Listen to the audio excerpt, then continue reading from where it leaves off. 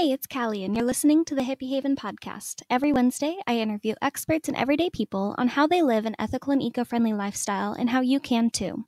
Previously, we've covered topics like how to go zero waste, environmental activism, preventing food waste, secondhand shopping, starting an eco business, and so much more.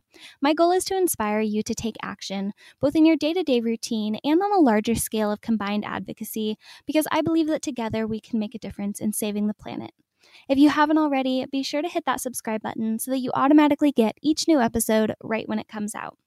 Today's guest is Leah Segedie, author of the book Green Enough: Eat Better, Live Cleaner, Be Happier, All Without Driving Your Family Crazy. She's also the founder of the Mamavation community, in addition to creating the ShiftCon social media conference.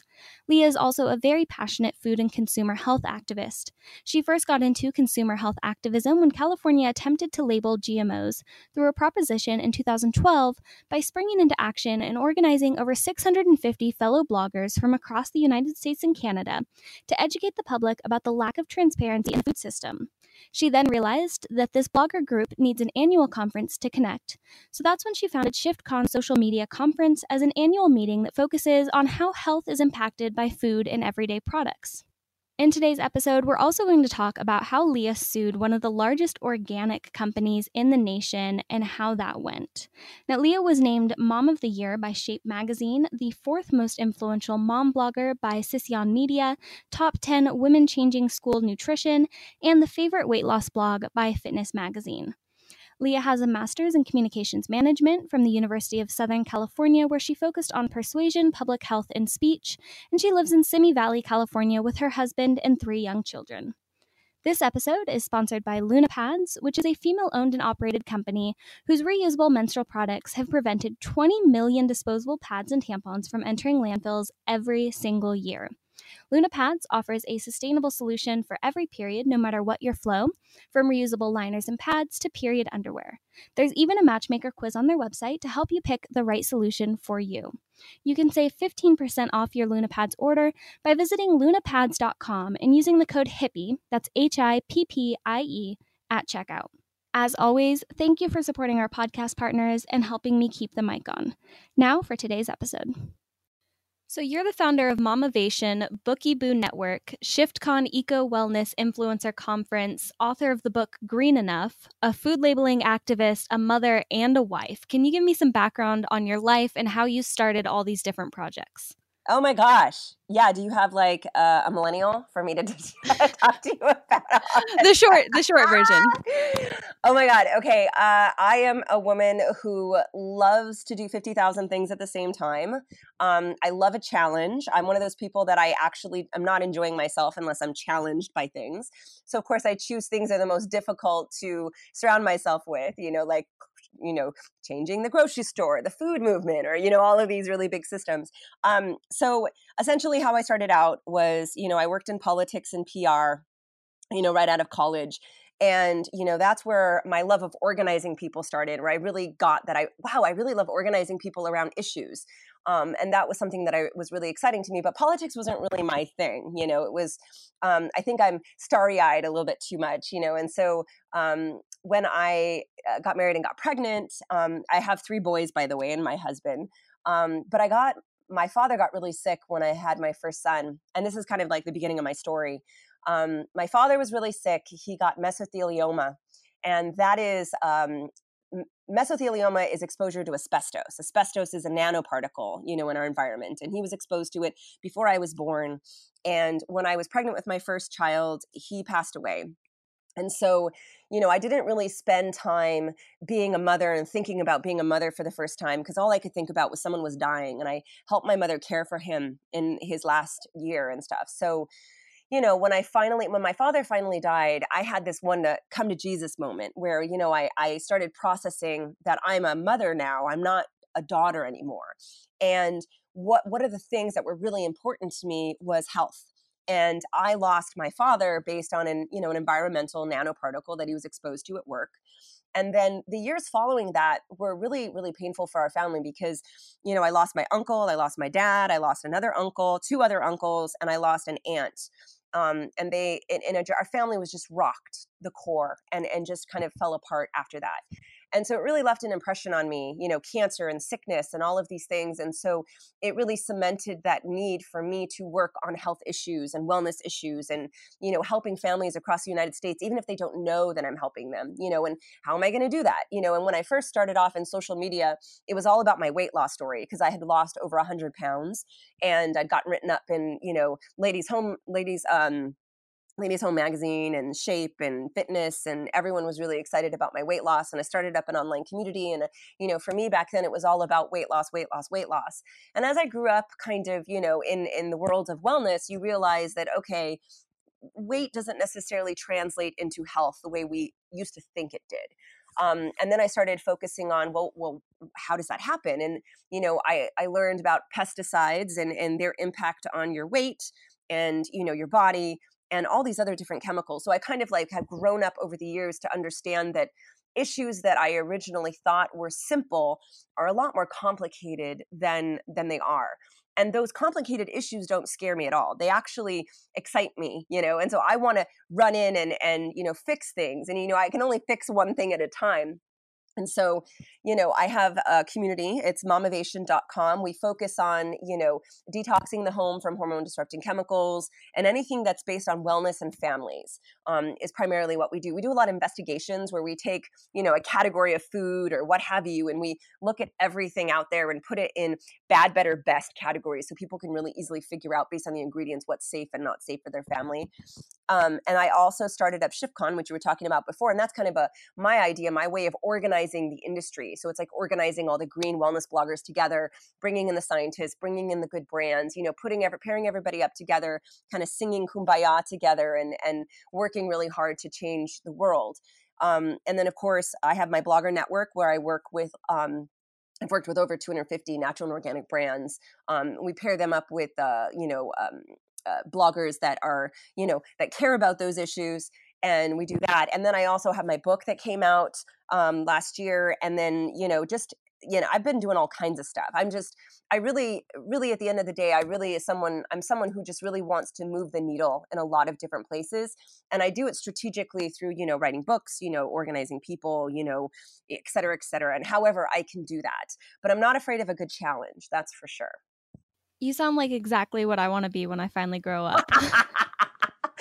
I think the answer is, but here's the thing. Like, what do you want to be when you grow up? I don't know. I don't know what I am right now. You know what I mean? I just do things. And you first started mobilizing your vast network of bloggers in 2012 when California attempted to label GMOs.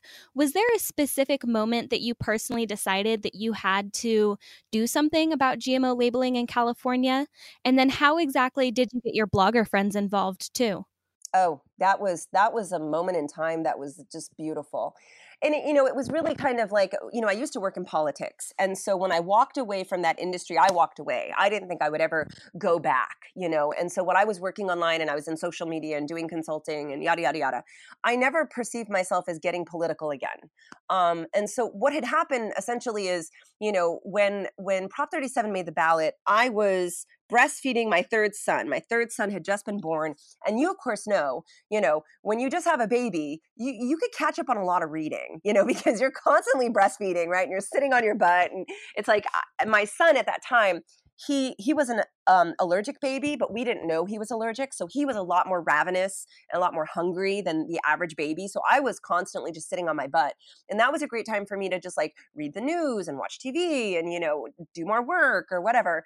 And on the newspaper in LA Times, I'd seen that Prop 37 had hit the California, and we were gonna vote on it. And I was like, what the hell is a GMO? And I was just like, I sat there for a second and I'm like, I need to know what this is because everybody is going to ask me because I'm the person, I'm like the green, healthy mom, and everyone's going to want to know. And so I just had to dive into it, and just learn as much as I possibly could. And when I believe I read up on it for about 2 weeks and I just, went nuts. And that's just, who I am. I got to wrestle that monster to the ground so that I can understand and then explain it to people.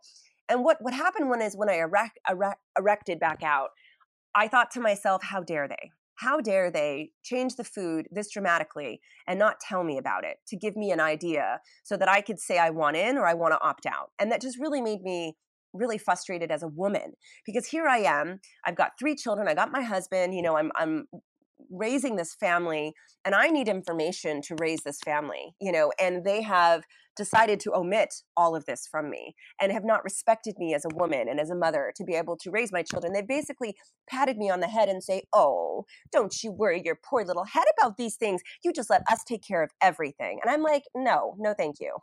That was how I felt. And so what I did is I just decided, at that moment, I was just like, that's it, I'm going to help. And they have not seen me come. They're not going to see me coming. And once I come, it's over, because, at that point, I wasn't really a green blogger. I was a wellness blogger, but my network was full of mom bloggers, and we're not talking green mom bloggers. We're just talking everyday women who know nothing about any of these issues. And so those women are people that I had created relationships with and knew really well, and they respected me. So I reached out to the campaign and I said, "Hi, you don't know who I am, but here's a couple of things that you can look up about me." At that point, I had a network with over 8,500 bloggers. I was already known for as a wellness mom, and I was already really popular under that niche. It was just that the pesticides, green issues, GMOs, that was not part of my vernacular at that time. So, I said, I want to volunteer for you. I want to help you recruit influencers, and I want to give you my money. So I essentially worked for them for free. And my husband wanted to kill me, but it was just like one of those things where I'm like, here I am. I'm uniquely positioned to be able to change this issue and help move the needle. And what is my role here is just to get this message out to regular, everyday mom bloggers and ask them if they feel the same way I feel about not being respected. Do you feel respected when you know that they've hidden this from you? And the absolute answer was yes. This is not okay. They need to tell us. They need to be more transparent. Yes, yes, yes. So it was never an argument of like, is this good or bad? It was an argument of, do you have a right to know? And everybody was overwhelmingly saying yes. So that's where it started. So I ended up organizing 650 influencers across the United States and Canada, talking about labeling. We created, I believe it was over 750 million impressions in 2 short months. Twitter, Pinterest, Instagram, Facebook, blogs. We used everything at our disposal and, organized all of these women. And what it did was it changed how people perceived these issues. People started all of a sudden looked into ingredients in food. Where's my food coming from? Why should I be trusting this company that just says trust me? You know what I'm saying? Why should I give them my trust? Who deserves my trust? Those kind of issues are really not something that had been wrestled to the ground before. And we started doing that with labeling. And even though we lost in California, I was telling people back then, because I'd worked in politics for a while and been there, done that. I said, if you lose with 1 percentage point, that is not a loss. That is a win. And what I mean by that is ultimately the goal is to change how people relate to the world. It's to change the culture. It's to change what they buy. It's to change how they treat their bodies. And that was a win, because when you lose by 1%, people do not give up. They get more enraged. They get more, they care more because it was so close. And so we went from California to Washington to Colorado and Vermont, and we organized, and I assisted organizing a lot of these influencers talking about these issues. And that group of influencers are what turned into ShiftCon, the conference that I had, because we needed annual place to kind of meet and keep the conversations going and say, what do we need to work on this year? What do we work on that year? Bringing in the scientists to talk about it so that we're all prepared. That is how I wrestled that monster. But if you think about what happened in Prop 37 in California, they spent, as in they, as the opposition, as in the biotech companies and the grocers manufacturers company, association, et cetera. They spent $46 million to shut us down in California, which is the most that had ever been spent on a proposition ever. And they couldn't do it. They shut us down by 1 percentage point, but they lost the war. So they won a battle, but they lost the war. And the reason they lost the war is because they spent millions of dollars telling people that there was something in their food that they're not going to tell you about. It's like the dumbest thing I'd ever said. It's like telling a 2-year-old, don't touch the red button. You know what I mean? It's like, what were they thinking? They thought that a conversation about transparency and we're not going to give it to you was a positive conversation. And so they just didn't understand how the world was changing. But I understood exactly how the world was changing. And so it was absolutely a win. So we never really got labeling anywhere. Even today, we didn't really get it. But what we did get was everybody changed. And that was ultimately what the goal was. So we won. Your next big accomplishment related to food labeling activism was a lawsuit in which you sued a major baby formula company for dishonestly branding themselves as organic. So, first of all, is there such a thing as organic baby formula? Not in the United States. No, there is no such thing as organic baby formula. And it's a complicated subject. And essentially, what happened is, all of my children, I have supplemented them, and I used Earth's Best organic baby formula with pretty much all of them. And I thought, or at least thought back then, that it's organic, so it's safe and it's okay, and yada, yada, yada. And if I'm going to choose anything, if I choose organic, I'm good to go. Well, what I didn't know was that the organic industry, the formula industry, puts anywhere from, I don't know, 6 to 17 ingredients in their organic formula that's not allowable in the organic standards. So that means that, if you buy an organic protein powder, you're getting an organic product because nothing will be in that protein powder that's not allowable in the standard. If you buy organic cereal, it's an organic product. Nothing is in there that's not allowable in the standards. But if you buy baby formula, you are buying something that has anywhere from 2 to 17 ingredients that is not allowable in the organic standard. So I thought to myself, so there's no such thing as organic formula in the US. So why do they have it? And I felt, again, right there, that this is a lie. This is an absolute lie. They should not be able to do this. And I got really upset. And of course, I got upset at my own industries because I'm working behind the scenes helping these organic companies and pairing them up with, influencers. So ultimately, I am one of their fangirls. But in this issue, I was like, you are dead wrong. And, what do you do about something like that? And I felt like, I could write about this on my blog, but I didn't really feel like writing about it was really going to do it justice. This needed to change, right? So I found an attorney who does a lot of these type of lawsuits. And she's a really good attorney. And, I obviously talked to her about my issues, and we formulated, the lawsuit. It went forward from there. We sued Earth's Best baby formula, which is Hain Celestial. And at the time, I don't know if this is still true today, but at the time, Hain Celestial was the largest organic corporation in the United States. So I was suing the big guns. And I was suing them based on the standards. It's like, you're not allowed to put the organic symbol on a food that has all of these things in it. How is this possible? And when I had fed my children, they were actually operating illegally outside of the standard. And we did an investigation looking through all of the organic formula companies and did an investigation, put it up on Mamavation.com to show people, out of all the organic formula companies, which ones are the worst, which ones are kind of better, and which ones are probably the best. Now, of all the organic formula companies that I saw, the ones in Europe and the United States, none of them are holding to the standards. But there are some that are better, that have maybe 2 ingredients as opposed to 16. So, of course, the absolute worst ones are Earth's Best baby formula and like Similac organic and like Gerber and those guys. And those guys are the worst. But the better ones, and when I say better, they've got between 8 to 13 ingredients that are not allowable in organic food. And that's like Plum Organic is better, and Happy Baby Stage. There's one called Nanny Care. That's a goat formula. And then the best ones are from Europe. There's one called Holly, Holle. There's one called Toffner. There's another one, an American one called Babies Only Organic. And we have this all up on Mamavation.com. But then I also wanted to look into, and I asked myself, if I would have known today and known everything that I know now back then, what would I would have done? And I would have honestly probably just made the formula myself. And so we linked up a, organic formula recipe, which is absolutely possible. You can absolutely do this. And then information on milk banking, human milk banking, and how to do this safely. And the great thing is there's so many more options for women than there was back then when I was having children and they were really little. It's just amazing how many options there are. So that's the good news. The bad news is there is no such thing as organic formula. So I would say it's definitely better than conventional, because conventional is the worst thing in the world, but we still don't have something that's a true organic product. And so I wanted to make sure that consumers, that women knew this, so, if you want to buy the organic formula, buy it, but look at the bad, better, and best ones. So how are these organic baby formulas even getting the organic certification then?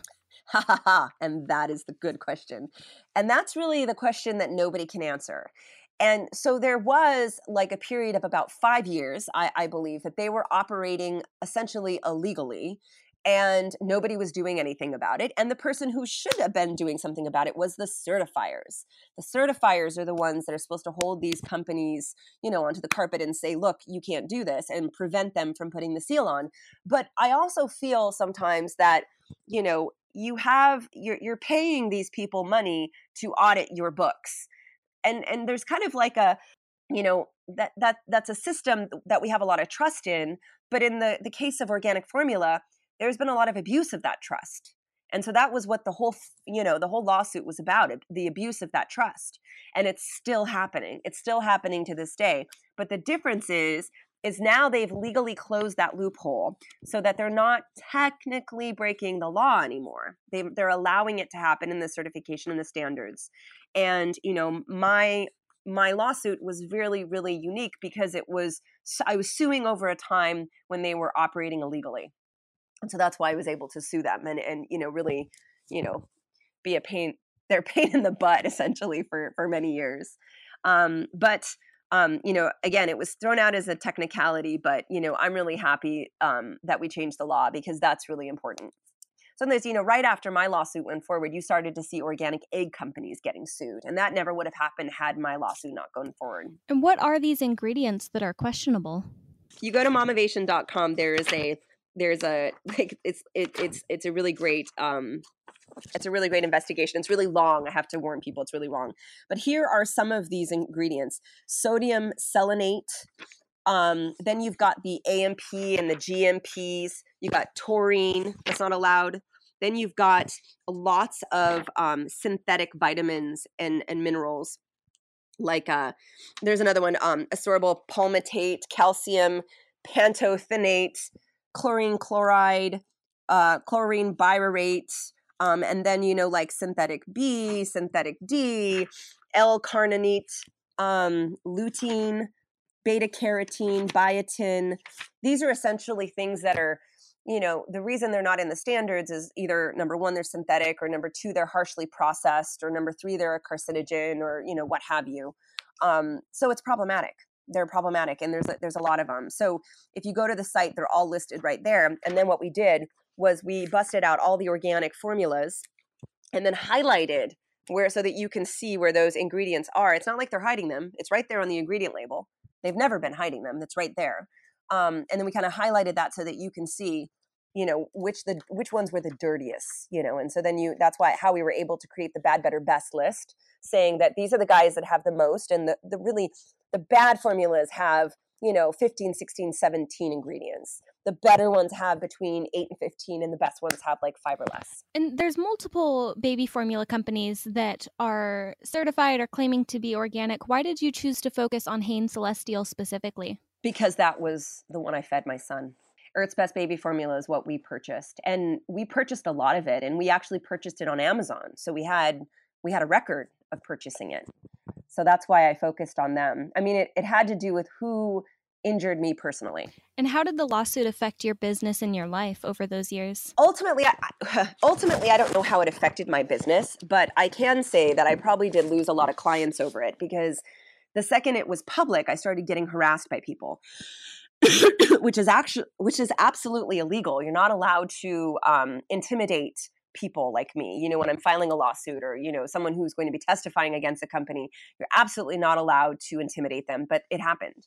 And so there were people that were calling me up behind the scenes and emailing me and harassing me, telling me that I need to drop this lawsuit, that I was like the worst person in the world, and that, people are not going to trust the organic industry based on what you're doing. And I was saying, wait a minute, we're supposed to be transparent. We're supposed to be better than everybody else. You know what I mean?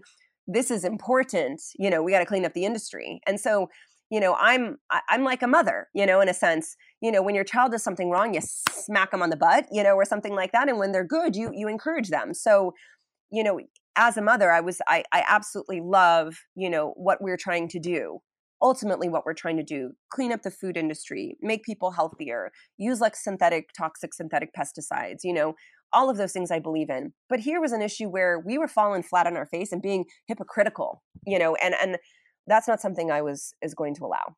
Besides baby formula, what do you recommend for mothers who need to supplement or replace their breast milk? Yeah, there's a really good baby formula, and it's Weston Price, and there's an infant formula recipe by Weston Price, and it's probably like 20 ingredients, and it's expensive to put together.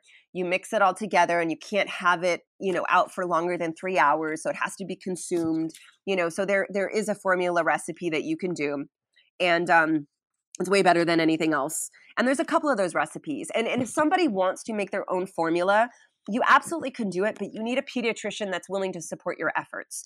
If you're in Los Angeles, there's a really great pediatrician named Tanya Altman, and she's one of my advisors. She's actually my kid's pediatrician. She has she's in Calabasas area, and she's fantastic. But you have to find doctors, pediatricians that understand these issues and are willing to work with you. Not all of them are willing to do that. So, and I'd also recommend maybe someone a little bit younger, maybe like, so here's where having a millennial pediatrician would be great, because they would probably be more able to, support a mother who wanted to do this.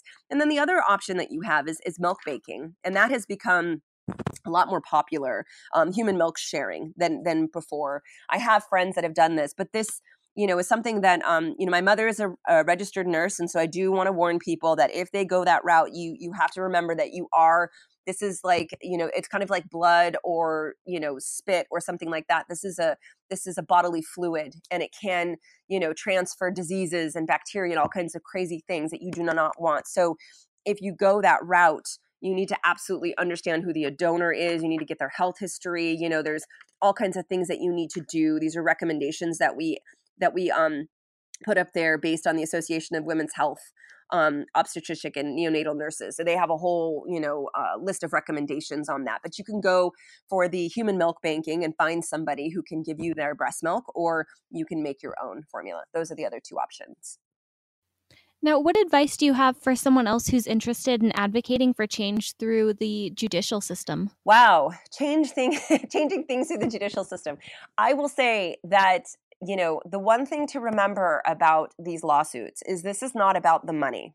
This is absolutely not about the money. And if you file a lawsuit, you will get what I'm talking about, because the amount of stress and work based on the payout is minuscule. So you have to absolutely believe what you're doing. Don't do this if you think you're going to get a payout. Promise you, that's not what's in your future. And most of these things lose. Absolutely get thrown out as a technicality. Mine is most things are not winning lawsuits. So you're doing this based on how you feel, and that has to be the first priority.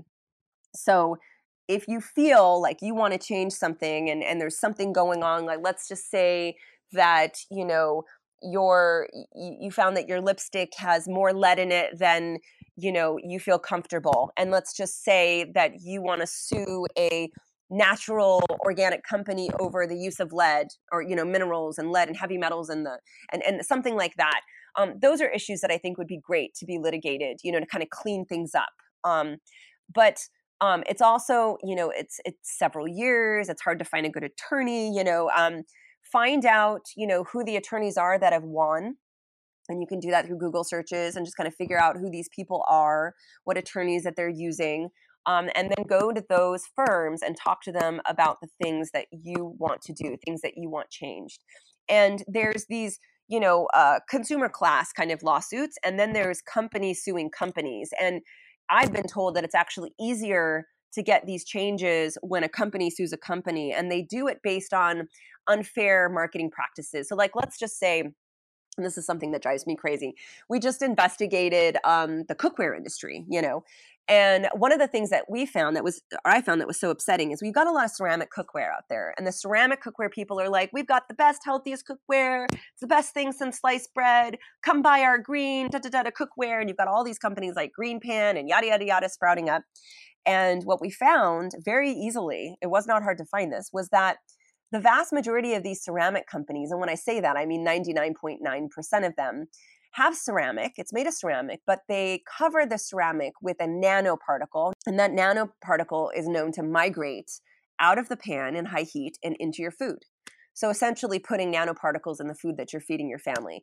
Now, and 99% of these companies call themselves ceramic companies. Well, I don't call them ceramic companies. I call them like quasi ceramic companies. This would be a great example of where a real ceramic company that's 100% ceramic could sue a company that's a quasi-ceramic company based on competitive advantage, where I'm the real company and you're not the real company, yet you're getting the benefit of all the purchases and sales, and that's not fair because I'm the only real person here. Those lawsuits are better because they're quicker and easier, and the lawyers make more money and everyone's excited about that. So those are easier to do. The consumer lawsuits are a lot more difficult. And the reason, and one of the things that's weird about them is that everybody, when we talk about like when people are being harmed, the harm has to be the same now. So like, let's just say, everybody gets together and sues a water company or a water district for polluting the water.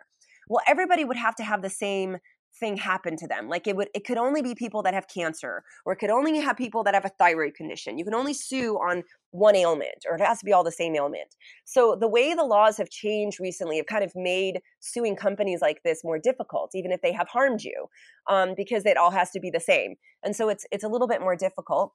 And the companies are happy about that, but someone like me is not, because I like to see them all playing fair. But yeah, it's a little complicated. So find a good law firm. They're out there.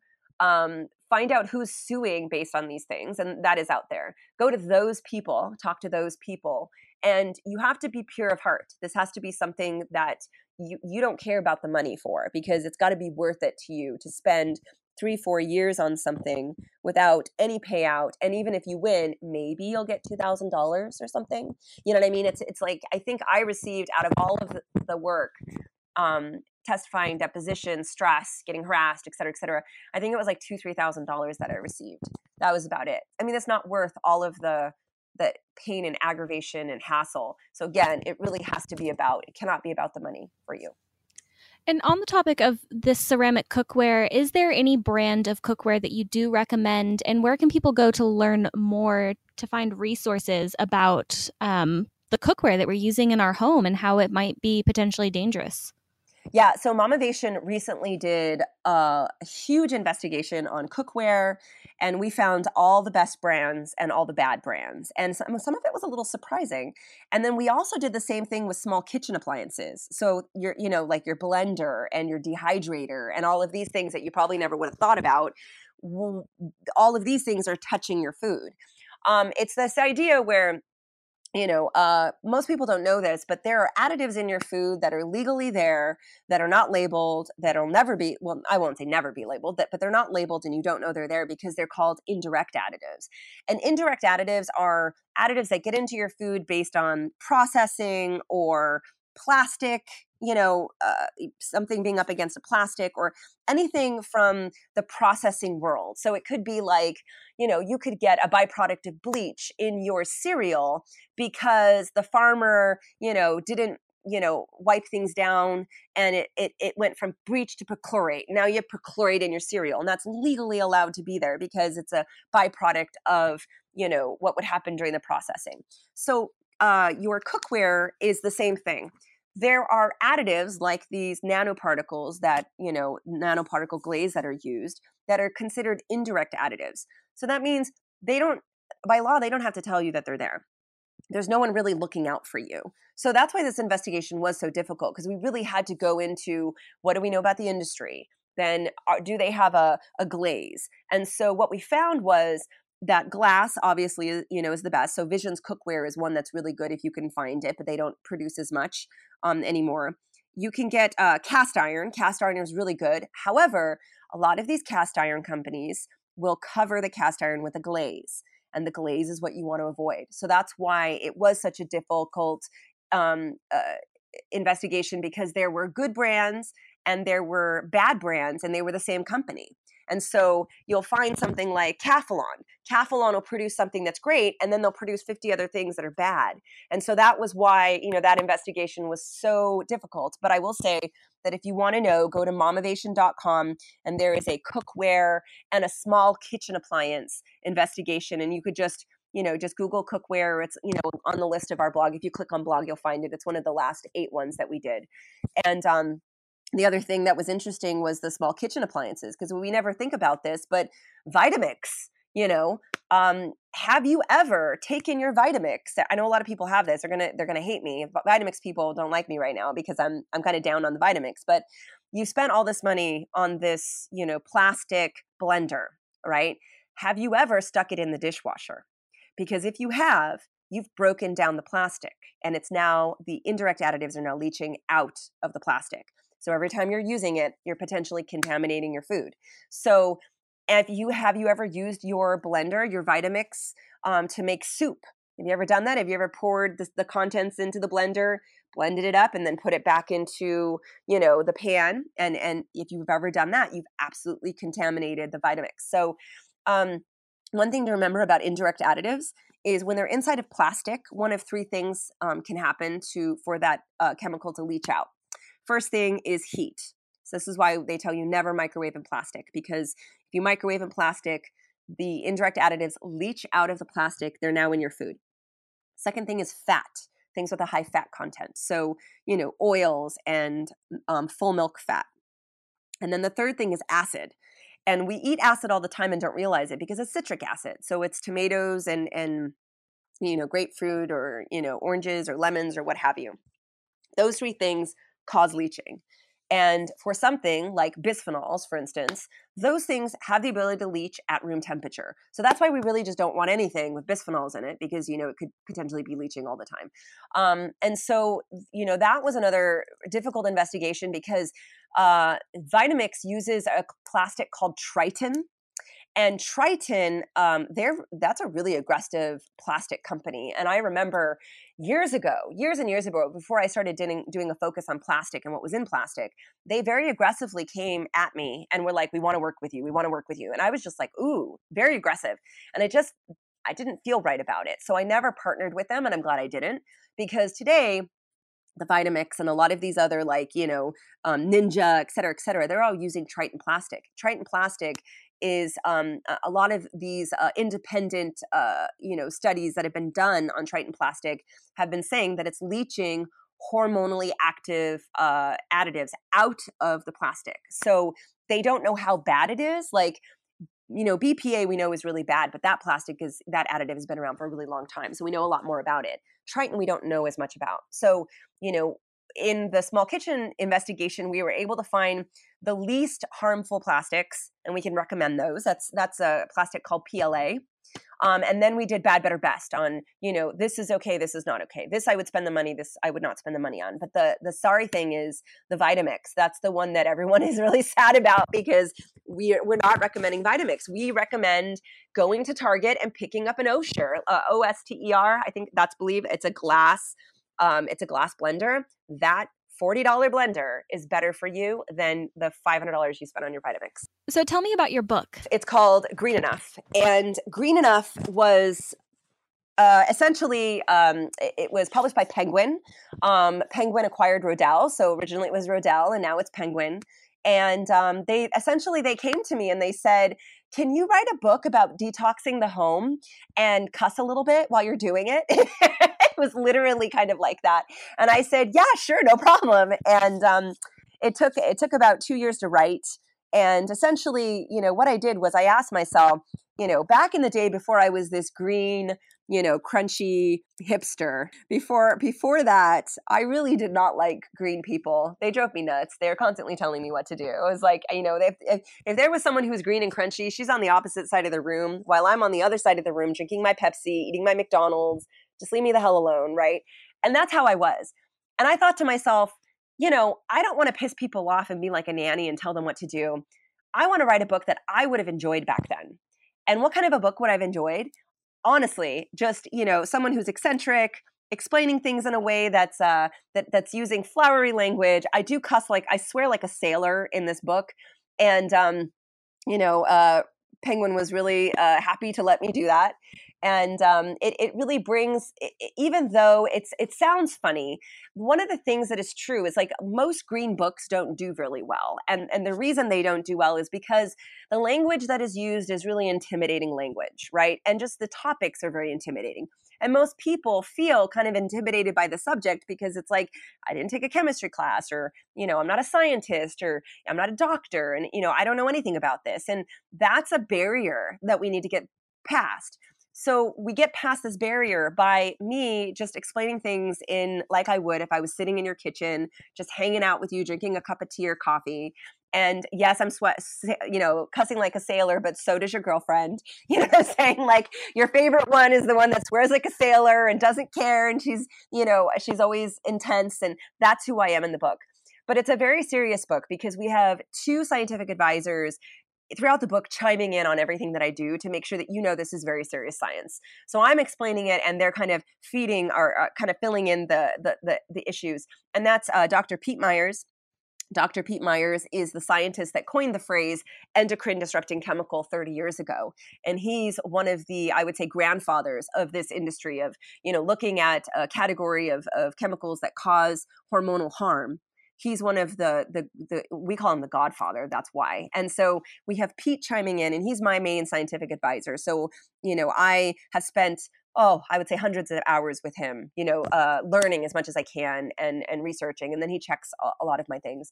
And then Dr. Tanya Altman, who is a pediatrician, but she's the spokesperson for the American Academy of Pediatrics. So if you watch the television and it's the doctor's show, or you're looking at Dr. Oz, or you're watching ABC or CNN or whatever, and you see a pediatrician up there, likely it's going to be her. She's on TV a lot. And so those two are backing up what I'm saying, so that that it's not just this organic fangirl that's waving the white flag over here. This is very serious, and it's something that gets ignored, and I feel like it gets ignored because of the language barrier that we have. And so I created a book that doesn't have that language barrier and is funny to read. And all of a sudden you've just learned all of this stuff about, chemicals, and you were laughing while you were doing it, laughing and crying at the same time, but you're laughing because, we're taking a different tone to it. So that's green enough. And it also has a ton of investigations. So we went through every category of food, personal care, cleaning products, et cetera, et cetera. It's all in the book, and it's divided in bad, better, best. So you literally can go, what kind of hairspray should I use? And, buy the book and look in the personal care section, and what hairspray to use, so I just wanted to make it really easy for people. So that's green enough. It came out last year in March, and it's done really well. And the only complaint people have about the book is that I cuss too much.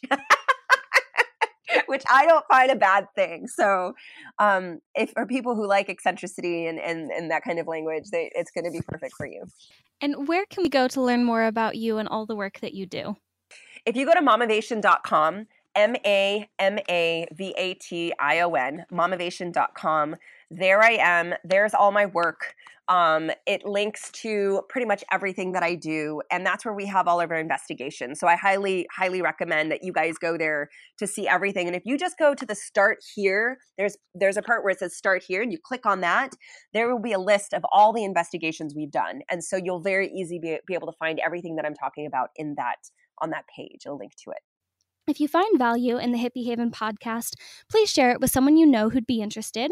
Post about it on social media. If you're on Instagram, don't forget to tag me too. I'm at a hippie in a van. You can leave a review in iTunes or whichever podcast app you're using. And please consider becoming a patron of the podcast for just $5 a month to help me cover the cost of file hosting, editing, transcription for people who need or prefer visual content, and my own time of researching, drafting, recording, proofing, and promoting, which takes about 6 hours per episode. Visit patreon.com/a hippie in a van to support the podcast with just $5 a month. Thank you all from the bottom of my heart for spending this time with me. I hope you have a great rest of your day.